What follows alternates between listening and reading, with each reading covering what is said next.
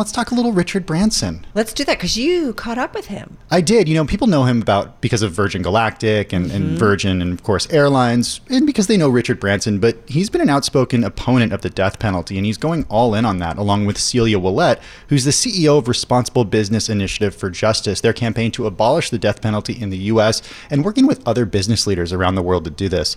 I spoke with him recently, and in this excerpt, Branson explains what motivated him to get involved with the initiative. Well, it is, in my opinion, inhumane and barbaric. It doesn't deter or reduce crime.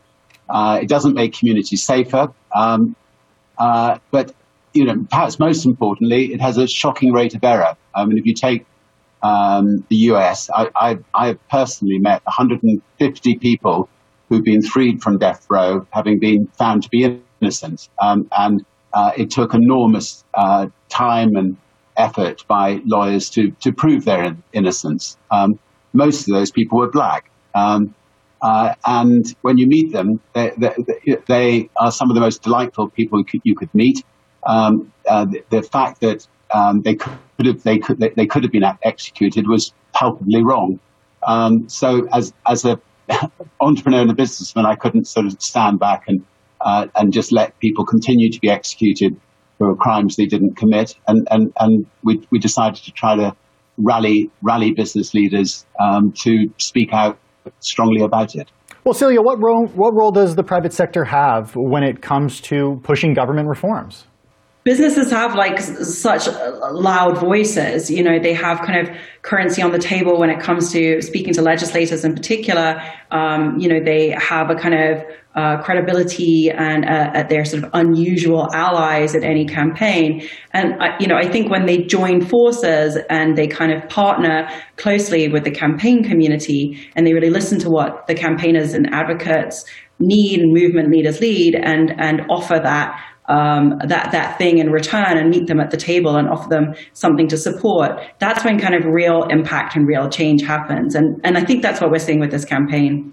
Richard, I'm wondering what role as a leader you have when you balance that you want to do business in a country, you want to do business with a country, but the country is doing something that you don't necessarily agree with. For example, the human rights violations that have been documented in China. This is a global a market where a lot of global companies want to be. How do you balance that as a manager? Sometimes you don't do business. Like in Brunei, when they said they were going to execute gay people, or in Uganda, where they said they were going to execute gay people, we said, we cannot do business with you as a country if you're going to behave like that. I think when it comes to capital punishment, there's raging arguments on both sides, and a lot of people just don't know the facts. And my wife has, if somebody commits a heinous crime, she'll want to see them executed, whereas myself and the rest of our family definitely would not. And it's only when I explain to my wife and to other businesses all the facts, and they have all the facts on their fingertips, that they understand that the death penalty is wrong. And countries can be a little bit like that too. You've got to get in there and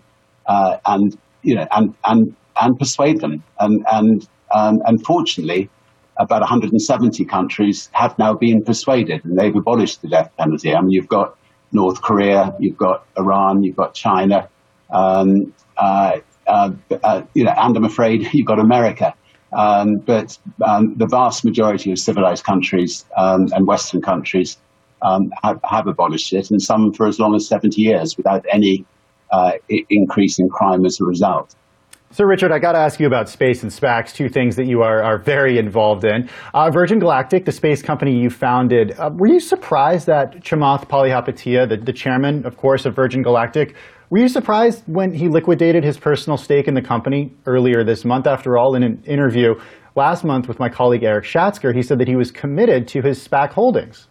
We're talking about the death penalty today, and I'm not going to get drawn on other subjects, except to say that I have enormous respect for Chamath. He's still got his stake in us through his SPAC. I think he plans to make a big announcement of how he's going to use that particular money. And so watch this space. All right, watch this space. Stay tuned. See what Chamath does with the money. That, of course, was Sir Richard Branson, Virgin founder, and Celia Willett, CEO of Responsible Business Initiative for Justice, talking about their campaign to abolish the death penalty in the U.S. But you got to ask about space. Well, you have to. Listen, this is someone who has been around for a while, has, from Virgin Records to Virgin Airways to Virgin Galactic, has really seen the global business environment from several different angles, thinks about kind of the world at large. And it's just really, truly one of those individuals you could sit for hours and just kind of pick his brain about. Yeah, and so many things. Obviously, he's passionate about abolishing the death penalty. Yes. It's something that he's talked about before signing on to this initiative.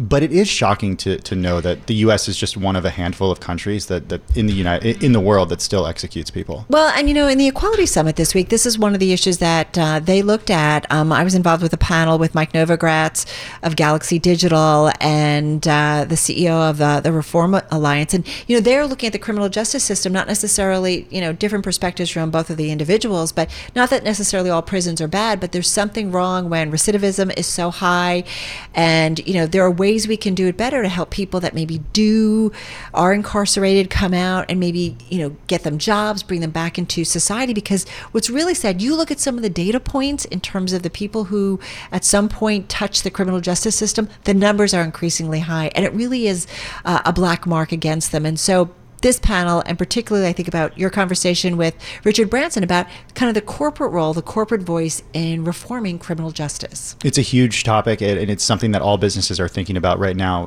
to what extent they want to weigh in on these things in the countries in which they operate. Exactly.